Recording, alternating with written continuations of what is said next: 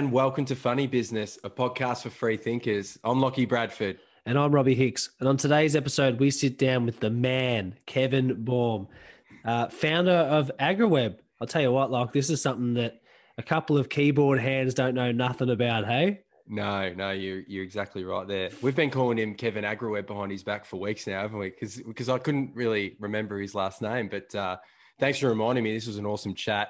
He did get the nickname Kevin AgriWebb. Yeah, well, it's even on the calendar, Kevin AgriWebb. So apologies, Kevin Baum. Is it Kevin Boom? Boom, shake the room? Or That's what he felt like when he recorded this episode. I'll tell you right now.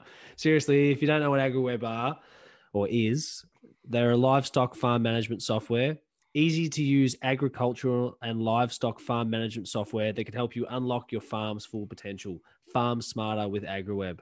Kevin went to school with people that founders of what? Instagram and Snapchat were in these classes before, years above him, before and after. He's an American dude who's come across, fallen in love with an Aussie. Yeah, as you do. He's living in Sydney, and this is one of you look at what some interesting tech companies coming out of Australia at the moment, and we can claim him as an Aussie even though he's from the States, but they're going to go big.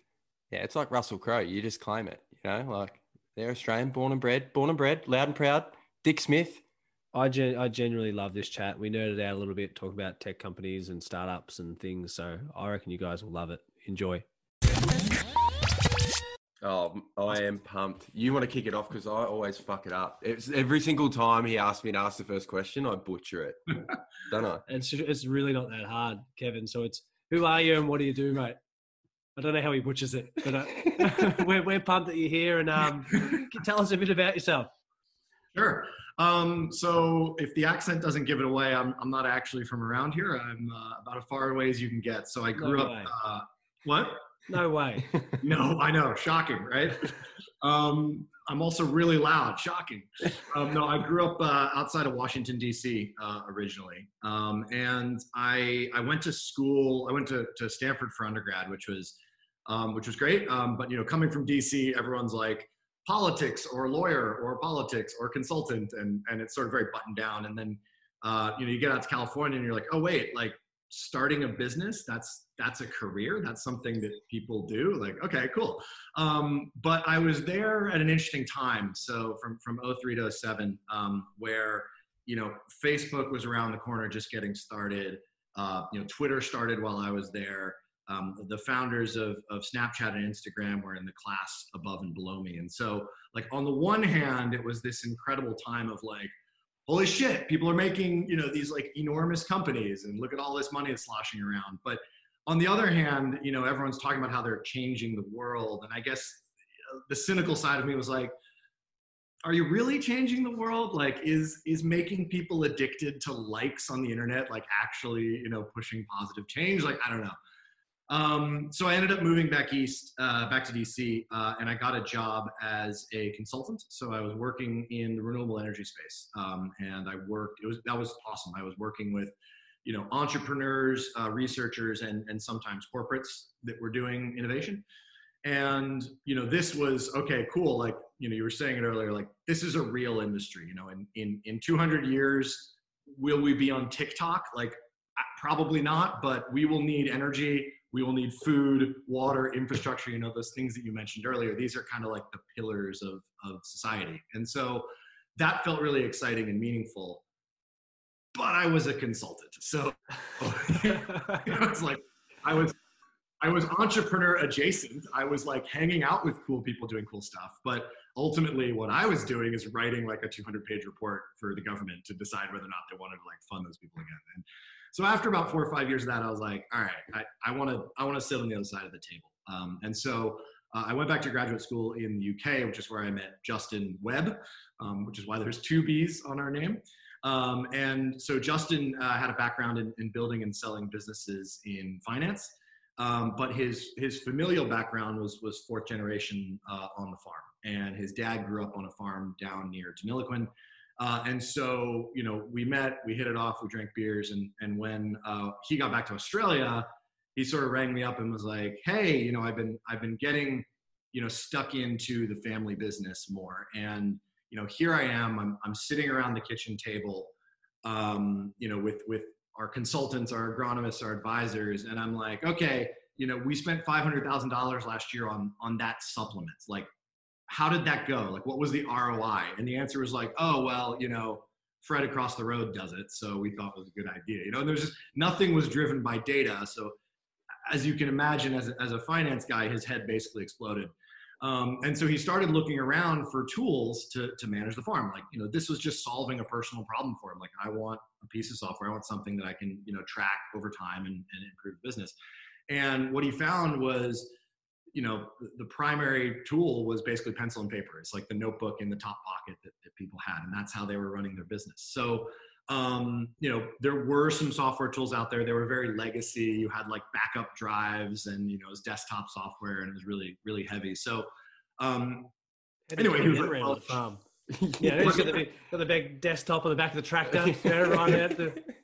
Yeah, nothing a farmer loves more after a long day outside than like sitting in front of a desktop and like plugging in bullshit. So he was like, hey, there's an opportunity here. So he rang me up. I was still in England. He rang me up and was like, hey, what do you think about this? And I'm like, I think that I'm from DC. I don't know anything about farming. Like, what are you talking about? So I hopped on a plane. I came down and I spent a bunch of time out in Western Victoria, out in their place, and just sort of shadowed the manager and asked a bunch of dumb questions. And, I still didn't really know what I was looking at, but I was like, oh man, like, this is awesome. There's so much opportunity. There's so many things, particularly on the digital side, in farming that we can add value to, that we can fix. And so came back up to Sydney where he was based, and, sat down and had some more beers, and we're talking about it some more. And then started thinking about kind of the bigger picture around what we're doing, which is, this is a problem on farm,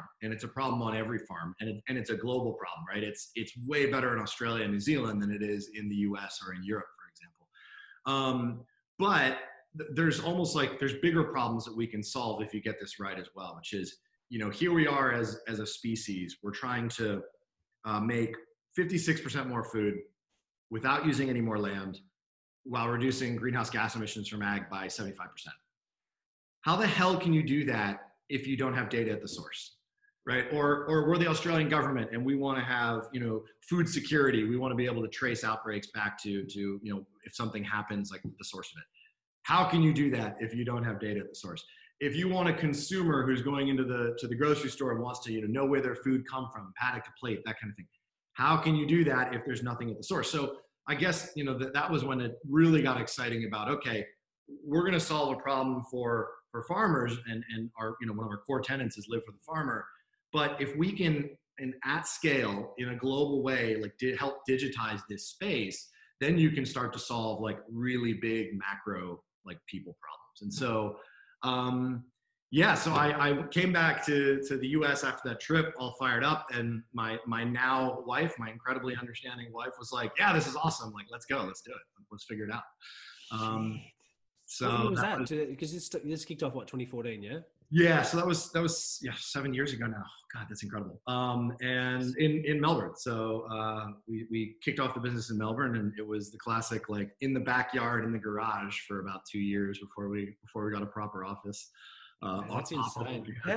How doesn't something like that exist before? Like you're saying, like if something happens, if we need to know where our food source is, and we got old Bob up the road, he's got his book out, his Excel book, and he's just going through. That's the only way that people could track any type of food. That's weird. That's the one thing we need to live, probably more than oxygen, the same as oxygen, It's not as sexy. Well, yeah. I just don't think, my opinion was like, you're talking about all these crazy dudes that were with you at Stanford below and up above you doing, like, are they really providing value to the world? Maybe, maybe not. It's like, food tech or thing. Is it, I don't know, is it, have they been laggard because it's not a sexy space, or is it just? I think there's two things. One is, there actually has been a lot of food technology if you think about it. Like John Deere is an ag tech company. They've got driverless tractors run by GPS and all this crazy stuff. They do cool shit. They got I like they got like real futuristic type shit where they put out videos and say what it might look like in the future and that too. John Deere got some cool stuff. Yeah, Fun like fact. There you go. smart farm. Drones flying around, tracking everything, and it's pretty cool. What hasn't necessarily been huge is digital technology, and I think 50% of that is just limitations of signal. There just hasn't been good service, hasn't been good internet in the bush. But I think the other side of it is what you just touched on, which is like there's this perception of like, oh, it's not sexy, it's not interesting, it's not cool, and because people go, oh, I'm not a farmer. I'm not a farmer. 3/4 of the people behind me, well, not all of them yet, but they're not farmers either, right? And I think that people get really fixated on kind of the end user as opposed to like the problem we're solving or the technology we're building. I mean, look at some of the coolest companies in Australia. You've got Deputy, like dealing with timesheets. You've got safety culture dealing with checklists, right? It's like if you just say that, it's like, oh, checklists aren't that cool, but like it's obviously a super innovative company that's growing at an incredible rate and has built an awesome culture, and like that's exciting, and it's solving a real human problem. So I think people get fixated on that, but I do think that's been a limitation. People say, oh well, that's not for me. That's I'm not a farmer. I'm going to do something in the city, but we've got offices in London, Denver, and Surrey Hills and Sydney. We're a tech company. We have great ag in the business, but at the end of the day, we're a tech company. I think that's been a misnomer that's probably prevented more people from going into the space. And the other thing I'll say about that is it works. Like, people have this impression of like, farmers, to market to them, you gotta go and do print advertising in the land, and you gotta go down to the field day every week. And sure, those things, you can do those things, and we've done those things, and we got customers that way. But what's really given us growth has been advertising on Facebook, and developing content marketing, and creating like really good user experience. Farmers are no different than anyone else. Like, they are social. They talk to their friends. They want to read valuable, interesting content. So, all these like interpretations of how it's like a backwards industry. It's like, no one's given it a crack to be a modern company in this industry, and that's what's been fun about the last 5 years, 6 years. No one's giving the farmers credit. Yeah, 100%. They're on the Facebook, mate. They're on the line. They've got the piece of hay hanging out their mouth, walking around on their dial-up phone. Like, mate, give us the elevator pitch. Like, for those who are listening, we've got this party. Like, what is AgriWebb?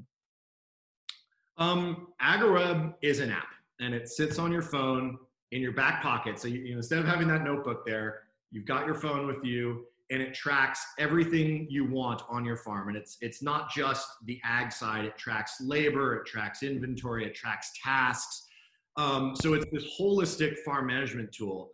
And what it enables is you to sort of, when you're outside, on the go, something happens, you can record it right there in the field, right there in the paddock. So when you get home, you don't have to sit in front of the desktop and re-enter things. Now that is a really simple, that's our first problem. That's a really simple problem. But literally, our first customer came to us. We weren't actually advertising. I don't even know how he found us, but he came to us and he was like, hey, I keep putting my notebook through the washing machine. And so like, I don't know what's happened with my animals. So it was like really basic problems. But what that allows you to do is, okay, so now you have all your farm, all your records at your fingertips. You can look up anything very easily whenever you want it, in the way that you want it. You can handle compliance a whole lot easier. As we move into a world where people want to know more and more about their food, compliance becomes more and more rigorous. We can solve that for farmers.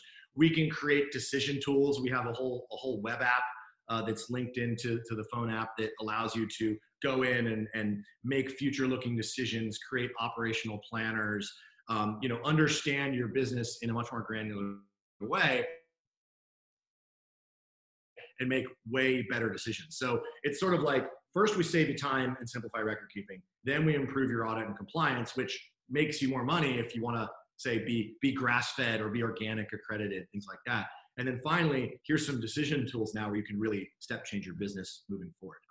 And it's not anything that's, there's not some super secret, crazy algorithm that's involved. We do have some tools that are a little bit sophisticated, but it's just digitizing a lot of the processes that have been done really manually and thus either haven't been done or just take forever to actually do.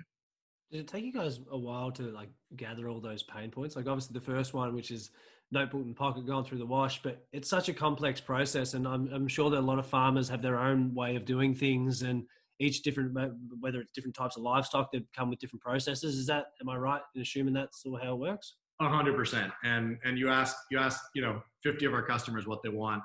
Most importantly, and they'll give you 49 answers. So, and actually we probably made, one of our many mistakes we made, I think in the early days, it was, we kind of built an app for Western Victoria, not for necessarily all of Australia. So we were really over optimizing for all these kind of beta users and early adopters that we had out in the Western districts.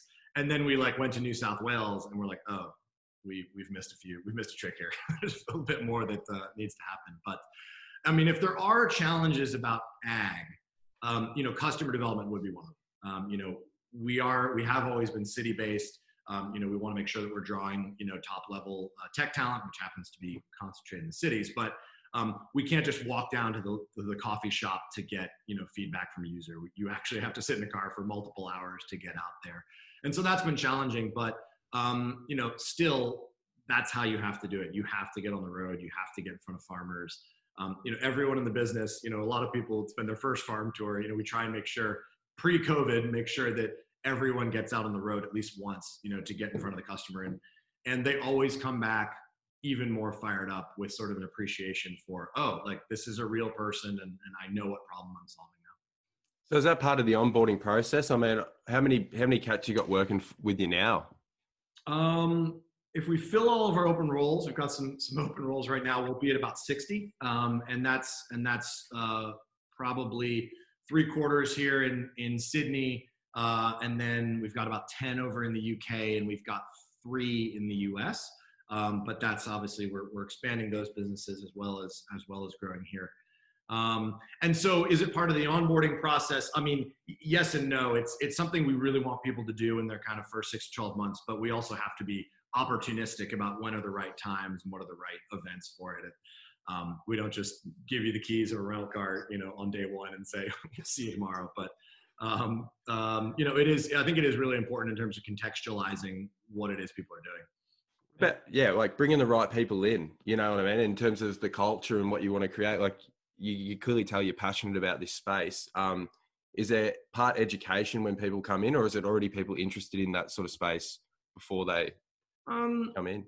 I think it's 50-50. Like I said, most of the people here don't actually have an ag background. Some come in and are really excited about food and by extension agriculture. But there's a lot of people that just come in because they're like, oh, it looks like you're building cool tech and this is a new space. Like there's not many industries in the world left that you can digitize, right? And so having like, hey, let's digitize a whole new industry, that's pretty cool.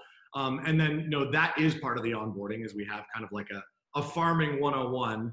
Again, you don't need to go out there and be an expert, but at least you need to know the difference between a cow and a sheep.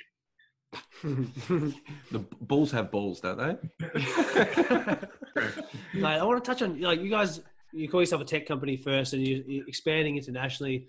We're talking about how you create alignment across geographies, across locations, ensure that you're all on the same page. And are all your developers here in Australia, or are the developers over in the States? Like, how does it all work?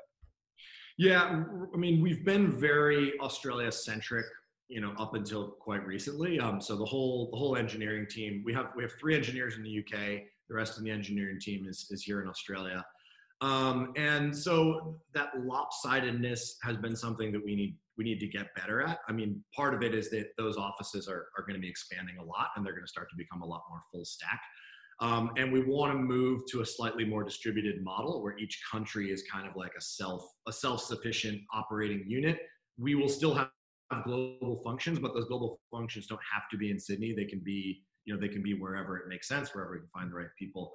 But yeah, I mean, time zones are a nightmare. And I think that when you first open that first office, particularly if you are doing it in Europe, where it's the absolute nightmare scenario, trying to rely on what you can rely on in the office, the like learning through osmosis, just doesn't work. And like trying to make sure everything is face to face, like is either really painful if you like sleep, or just doesn't work that well. So it's definitely been a forcing function for, okay, like maybe we need to like document better. Maybe we need to like use these tools more effectively and actually, I don't know, create internal wikis or use Slack for something more than just sending GIFs to each other and stuff like that. So there has been an element of growing up a little bit that's just been forced by that transition. But I think we're in a pretty good operating rhythm now. And with the US coming online, now it's literally impossible to triangulate those time zones. So we're gonna have to get even better. Or just don't sleep, you know? Yeah. I just reckon just pull the pin on sleep. Just stuff it. We're overrated. Well, I have young kids, so that's just not even in my lexicon anyway. We're used to it. Yeah, there you go. Mate, we talked before about, or I mentioned just before offline, is that food, energy, and water for us is like, you talk about it and like, that's the space to play human survival, you know, like, and you need that, do we? We need that. And you're involved in tech in that space. Like we touched on it before about the differences between other people doing, I don't know, maybe they're doing stuff that may not be beneficial to society or humanity as a whole. How does it feel for you being in that space? Like, is that what gets you energized, knowing that you're actually playing a part in something that is so important?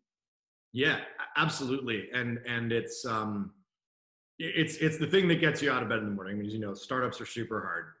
And unless you're in sort of the hyper growth hockey stick, which is, you know, the rare few super successful businesses, most of them, you gotta grind through a lot of shit. And knowing that this is really meaningful and impactful and something you can look back on and be proud of is a driver for me. And I think a driver for a lot of people. I mean, most, you know, look at our engineering team. Most of them, you know, came from other startups, or they came from, you know, some of your big tech companies, your IBMs and Adobes and stuff like that. And they probably made a lot more money. I don't want to ask, but you know, they love what they're doing here because of that, because they get up and they feel like it's mission driven, and they're actually having a big impact on the world. And yeah, it's exciting. I mean, I'd love to say this was premeditated. And you mentioned earlier that I was involved, you know, when I was in graduate school, I kind of was involved in another kind of ag tech startup. That's just a pure coincidence. That was not like a deliberate decision. I thought I was going to be an energy guy. I thought I was going to stay in the energy space forever, and was messing around with some ideas there. But because I didn't know ag. But again, I've learned that that's not a prerequisite.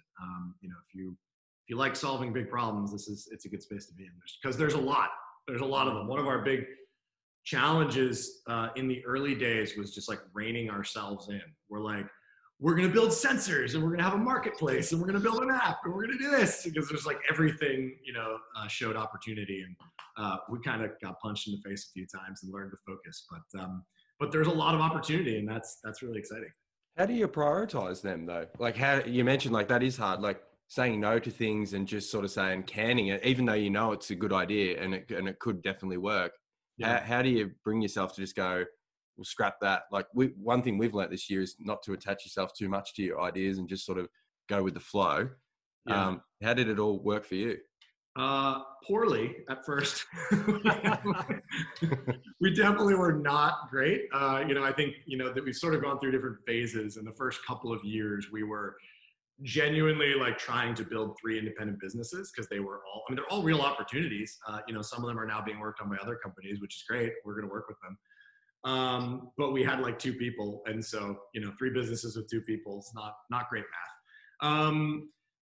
But what we found, you know, why we settled the way we did is like I said at the beginning, it just seemed that the underpinning of everything kept coming back to this: how do you digitize the farm? How do you add value at the farmer level? Because everything seemed to be operating at the next level. It was at processing, it was at retailers, it was at the transport, logistics, supply chain, and everything started at the farm gate. But there wasn't really a whole lot happening before the farm gate. And all of the problems that were happening in those other areas could be resolved if you could get better, clearer, cleaner data on the farm. So that it was just sort of we kind of got forced into it, because that was where all the demand was coming. You know, we were convinced that, you know, we had the stereotypes too. Farmers aren't going to be that excited by an app.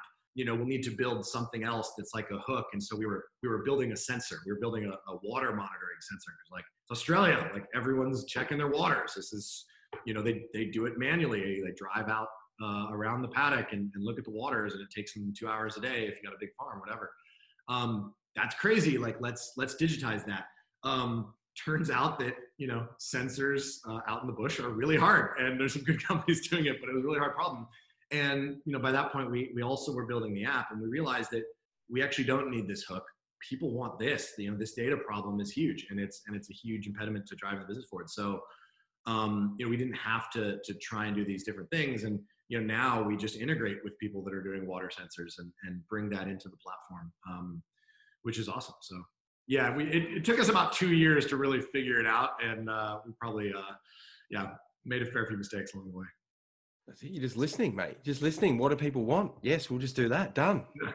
I do like the ideas portal. So a place to gather customer feedback. People can upvote and you can figure out what features are actually, what do people desire, what people want. Has that been a good way for you guys to pick and choose things you can add to your roadmap? Yeah, absolutely. We lean on the customers a lot. Typically, my philosophy is that customers are not necessarily product managers. We've learned that the hard way too. But they're the best in the planet at being able to figure out the problems. And so the Ideas Portal is that starting off point for, man, this thing's getting a ton of traction.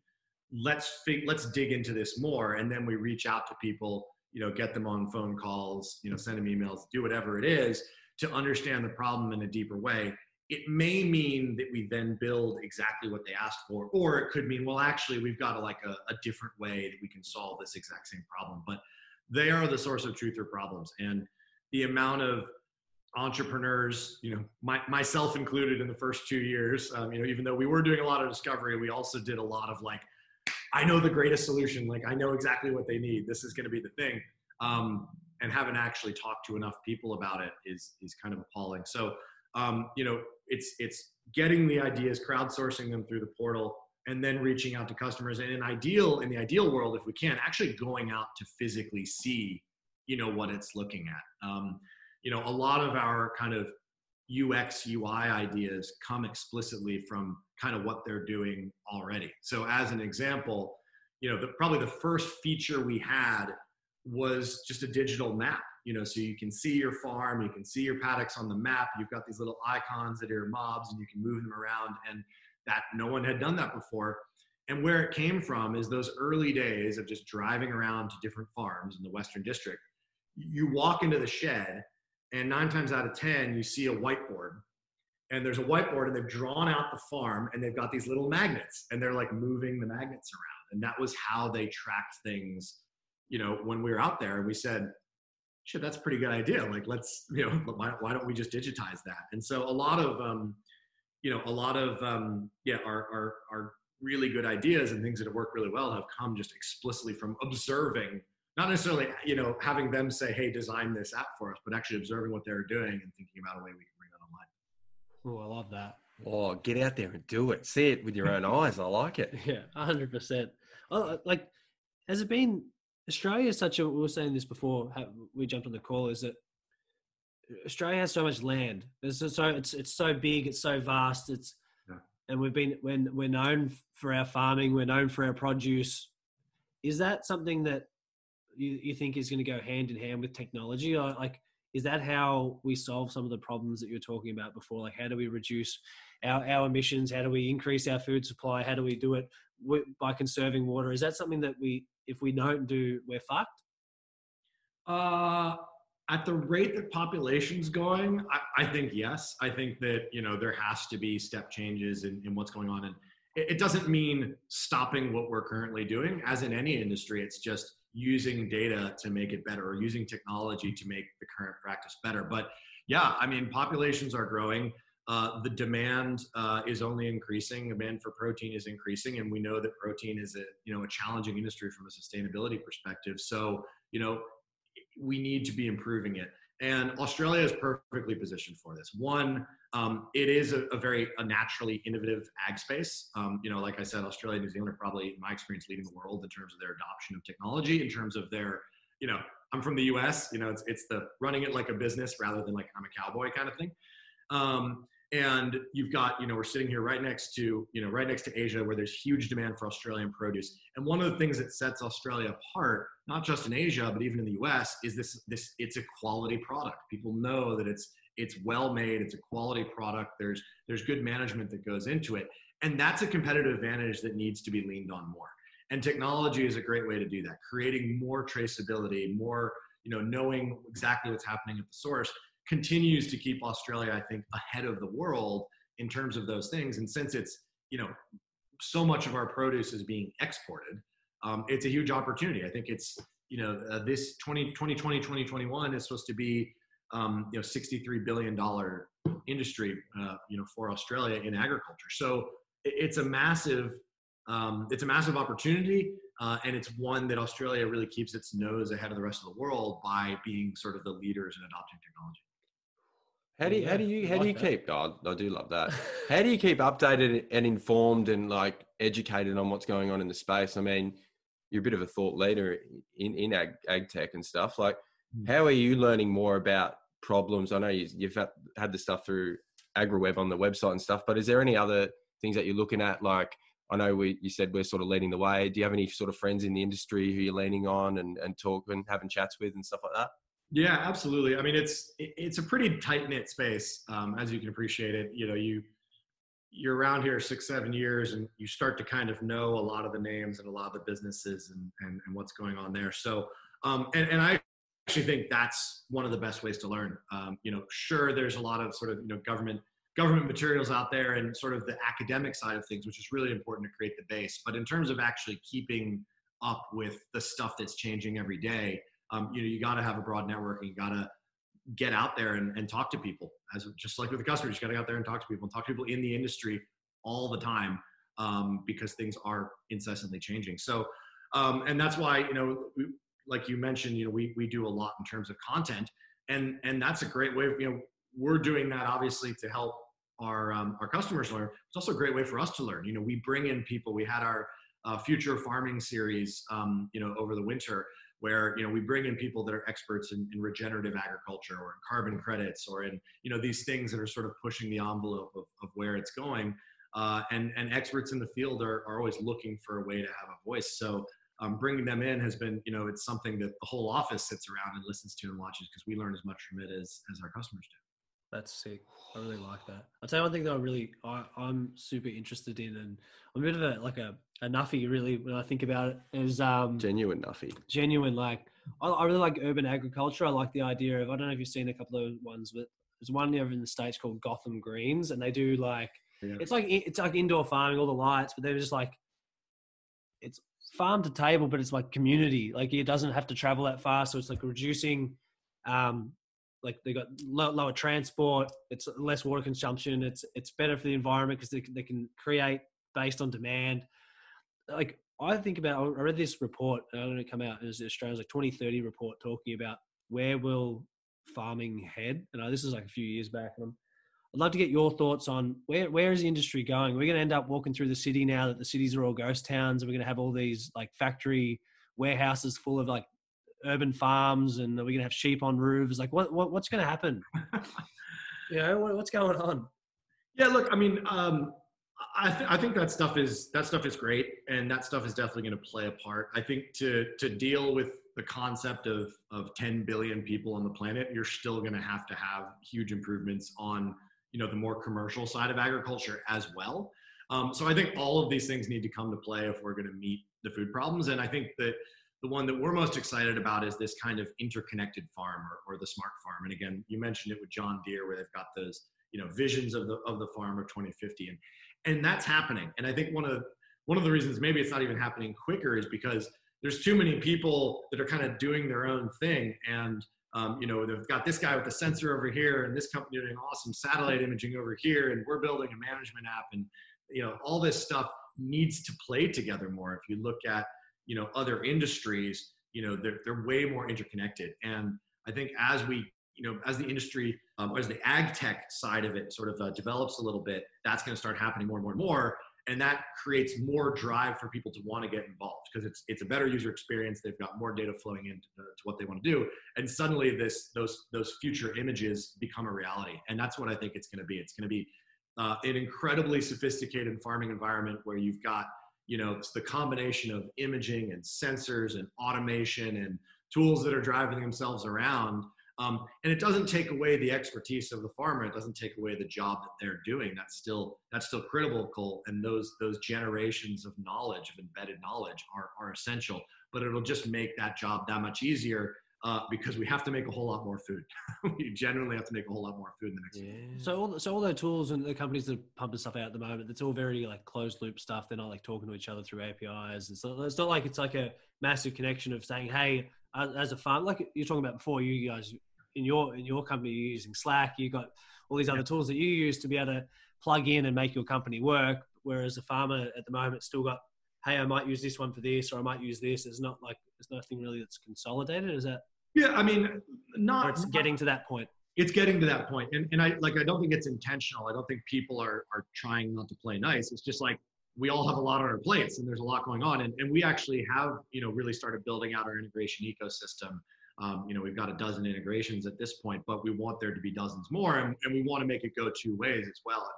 I think it's more just around like time and prioritization and funding rather than lack of desire. Because it's sort of a little bit more of an abstract value to a company. Like, it will unquestionably benefit all of us because it will just drive adoption within the industry in a huge way. But it's like, who's going to be chicken and egg? Who's going to be first to like actually just invest money in it to make it happen? But it is happening.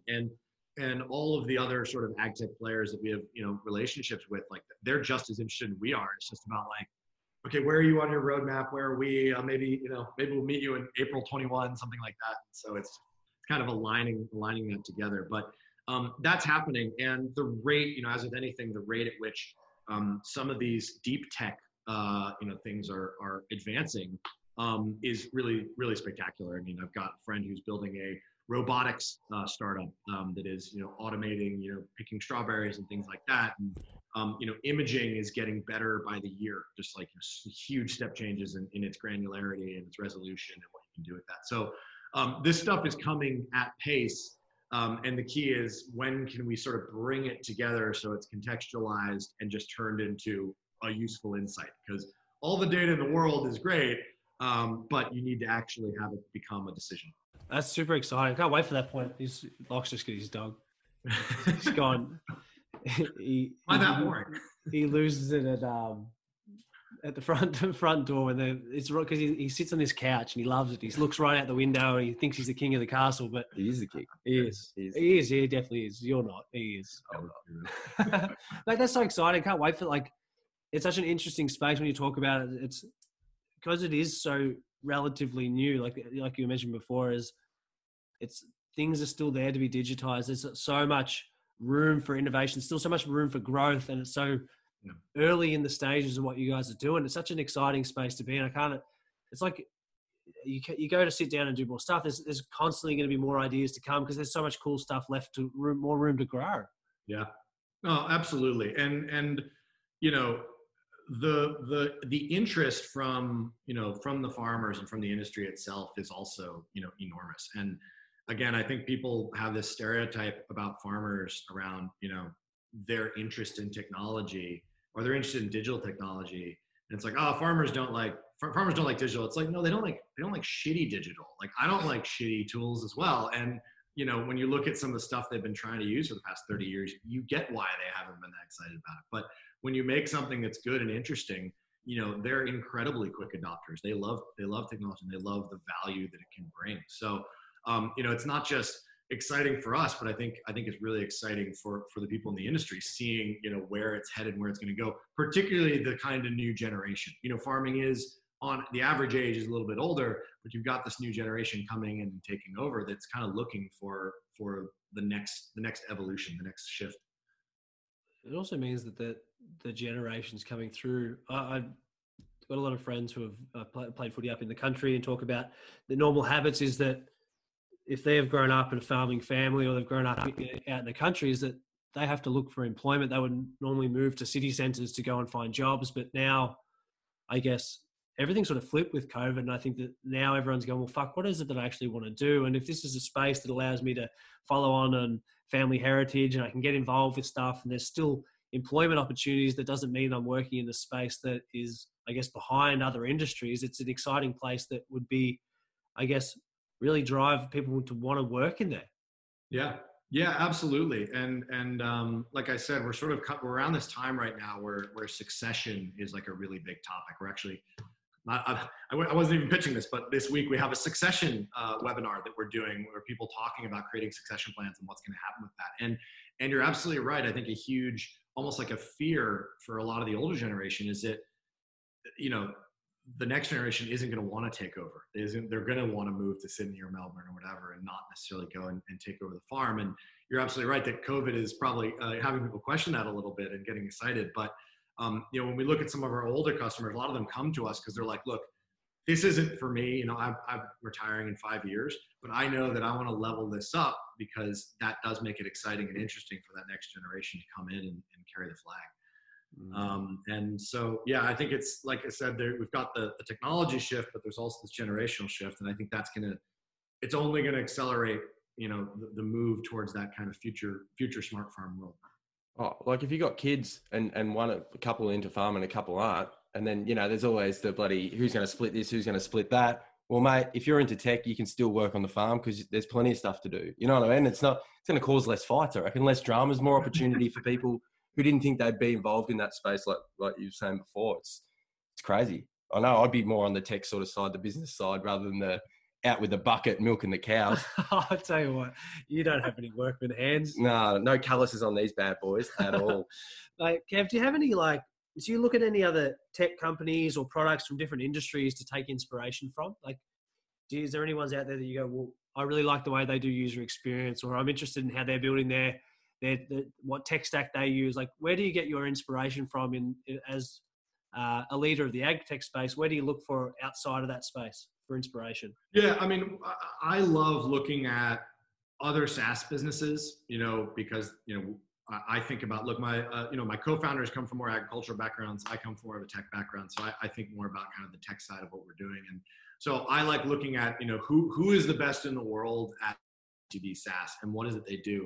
But I also like looking at businesses, you know, looking at Atlassian is not necessarily instructive because like they're like 8 steps, like 20 steps above where we are right now. I want to know who is where we were 12 to 18 months ago. Like who was raising their Series B, you know, whatever, a year ago, because they're sort of closest to it. And tech is like constantly evolving, you know, internally as well. And, you know, take marketing, for example, you know, it's gone, you know, you had HubSpot and it was all about sort of, you know, the content marketing that they were doing. The concept of inbound is very new. And now you've got Drift that comes in and it's like, no, it's more about this conversational marketing concept. And these things are all good and they're all evolving. So I want to sort of say, all right, who's kind of the latest to be just 1 or 2 steps above us, and what can we learn from what they're doing? And, you know, we've found a lot of inspiration in that. And like I said, 9 times out of 10, those principles that work for a Drift, for example, also work for Agro. And we just got to find the way to, you know, get it into our industry. But those concepts are, you know, your consumer is a human, and those concepts work if you have humans. And so, you know, it's not about being another ag tech company necessarily, although we also do draw inspiration from our peers in ag tech. You can get creative too, like you're saying. It's like looking through, getting inspired, and then going, how are we going to mold this into what we do here? I mean, that's exciting in itself. Like that's, talk about getting up and going to work every day and getting inspired. And I don't know, it's just really cool what you're doing. We haven't had anyone on from this space on the podcast before. And I know Robbie's been chomping at the bit to chat with someone like yourself because he's so passionate about this space as well. So it's just interesting, the combination of the tech and the farming side, especially in Australia, you know. There's not that, like you said before, there's not that many industries left that are left to be digitized. I just finished up work at a company I've been working at, PEXA, Property Exchange Australia, which digitized property settlement. And it's like, that such a massive thing. You're going, how is that still done via paper? And you're like, there can't be that many of those situations left, but there probably is, you know, like there's technology is like, there's so much. I've had this conversation. I was talking to my old man over the weekend, and we're talking about big how shout out, Ash Hicks. Yeah, big shout out to my old man, Ash Hicks. And it was, technology's not going away anytime soon. And it's like, how do people keep up and stay relevant without it taking over their life? And it's a really interesting dilemma for me. Is like, I find that if I'm too involved in tech or doing whatever, it heightens anxiety. It does all these other things, but then it's like at the end of the day, it's just another tool, you know. Especially how we look this one specifically, agriculture. And we'll talk about it on the weekend. Is that's what separates us apart from being hunter-gatherers. That's what allowed us to create a society, is when we can settle in one place. We can settle in one place. We can produce our own food, and we don't have to go out there with our spears and go hunt boar. You know, like we can grow some spinach, bro. Grow some spinach. I'm happy to pick some strawberries. You know, get me out there picking strawberries. I don't mind that. Yeah. It's just fucking weird. You know, it's weird. It was the original industry, right? It was the original industry, and it came about through the first agricultural technology. Back however many thousands of years ago it was. So, no, it's fun and it's exciting to be involved. I'll tell you, I was watching a show last night, which is very off topic. I was pretty deep into an episode of Ancient Aliens talking about agriculture. In where was it? It was in Peru or something. I was saying like, here's the first. It was like the first remnants of where they actually did. They farmed, and they was like, I was like, am I off, man? A little bit like, what's going on? But it was talking about how like all these agricultural practices evolved from that one point, and it's like you mentioned before, like the technology and the things that allowed us to do that. We've come so far from being a species that didn't farm anything, and we had to go out there, and constantly our day-to-day was about survival and finding our next meal. And now we're to a point where we can throw pesticides on them, help them grow. Pesticides, but people are so disconnected from their food source. So you're talking to thing before about like farm to plate or however you want to call it. It's people are so disconnected from food that I think that's driving our practices that aren't sustainable, because people are so oblivious to what actually goes into creating things. They just want things for fucking cheap, and they want lots of it, you know, but that's not sustainable. I'd love to get your thoughts on that. Yeah, I think you're absolutely right. And, the sustainability, we think about sustainability in two ways. One is there's this sort of macro sustainability of like, okay, we need to work on greenhouse gas emissions because of climate change. We need to work on, the sustainability of our farming practices. Regenerative agriculture is starting to be a thing. There's debates on how real it is and what the impact of it is. But, there's a lot of interesting stories out there of people who have transformed their soil and their individual farms. So there's the macro sustainability, but there's also the individual sustainability of, hey, I want my kids to have better pastures and better grass and more yields coming out of their land. And what can I do today to make that happen? So there's also this kind of individualized level of sustainability. And again, there's no one size fits all solution. I think there's bits of all these different techniques that different people can apply in different ways, but all of it is going to be necessary if we're going to solve those problems. We're in a space trying to help people, manage better, improve what they're doing. And people always say, oh, you must be freaking out about, say, like an Impossible Foods or something like that. And I'm like, no, like there's going to be 10 billion people on this planet. Like, in the same way that, Tesla has transformed electric cars, right? They still only sell 500,000 a year, right? It's going to take them decades to get to a global population level.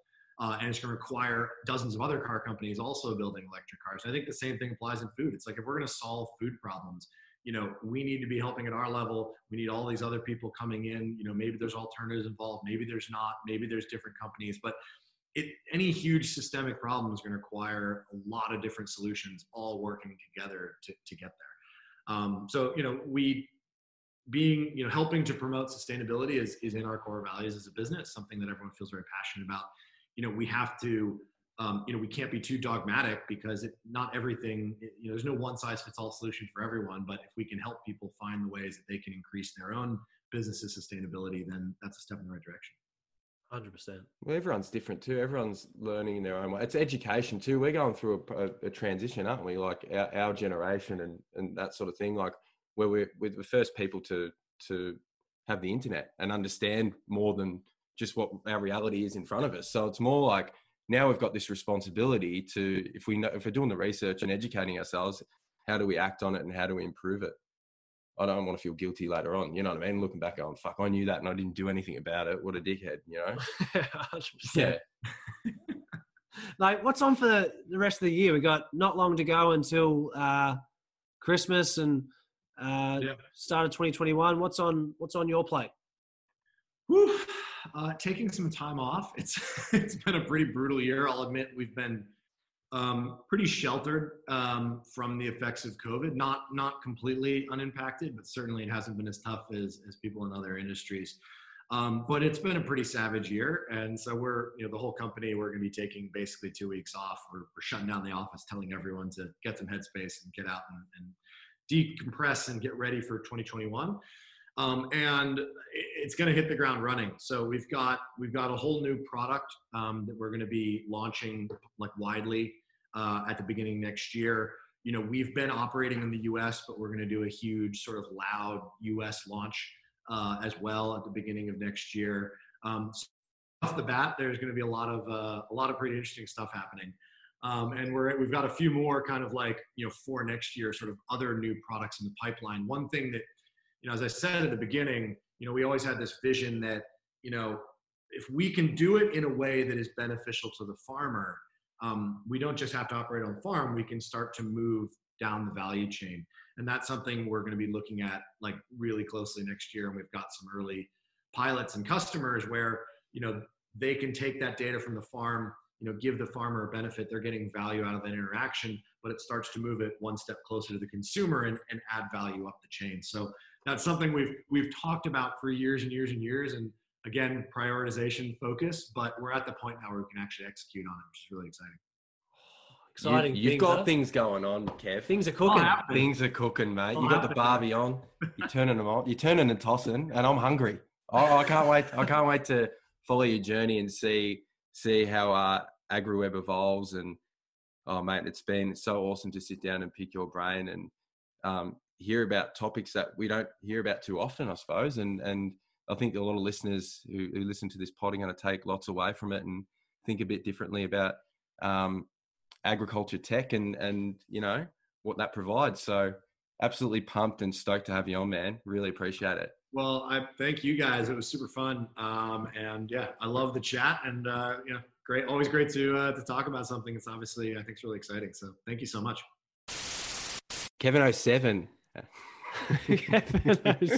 Kevin 07. I reckon we say it a lot, but I hope we're friends with Kevin now because. Well, he's already huge, but he's going to boom, isn't he? When you can just pick a winner. Pick a winner. He's a winner.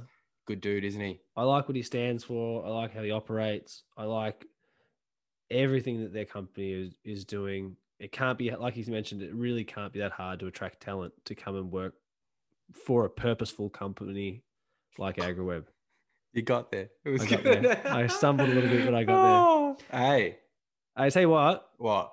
I'll tell you what someone could do to help us out, Locke. I would like to know. If you've listened to the podcast this long, you could do us a favor and share it or go on to Apple Podcasts and give it a rating. That would be very helpful. Give it a rating. 5 stars if you can, not 1. 5. And a review, you dogs. Yeah, leave a review. Hey, don't call them dogs. So you're not a people person, are you? You're lucky you're not in them customer facing sort of roles because you're a dirtbag. Hey, see you next episode.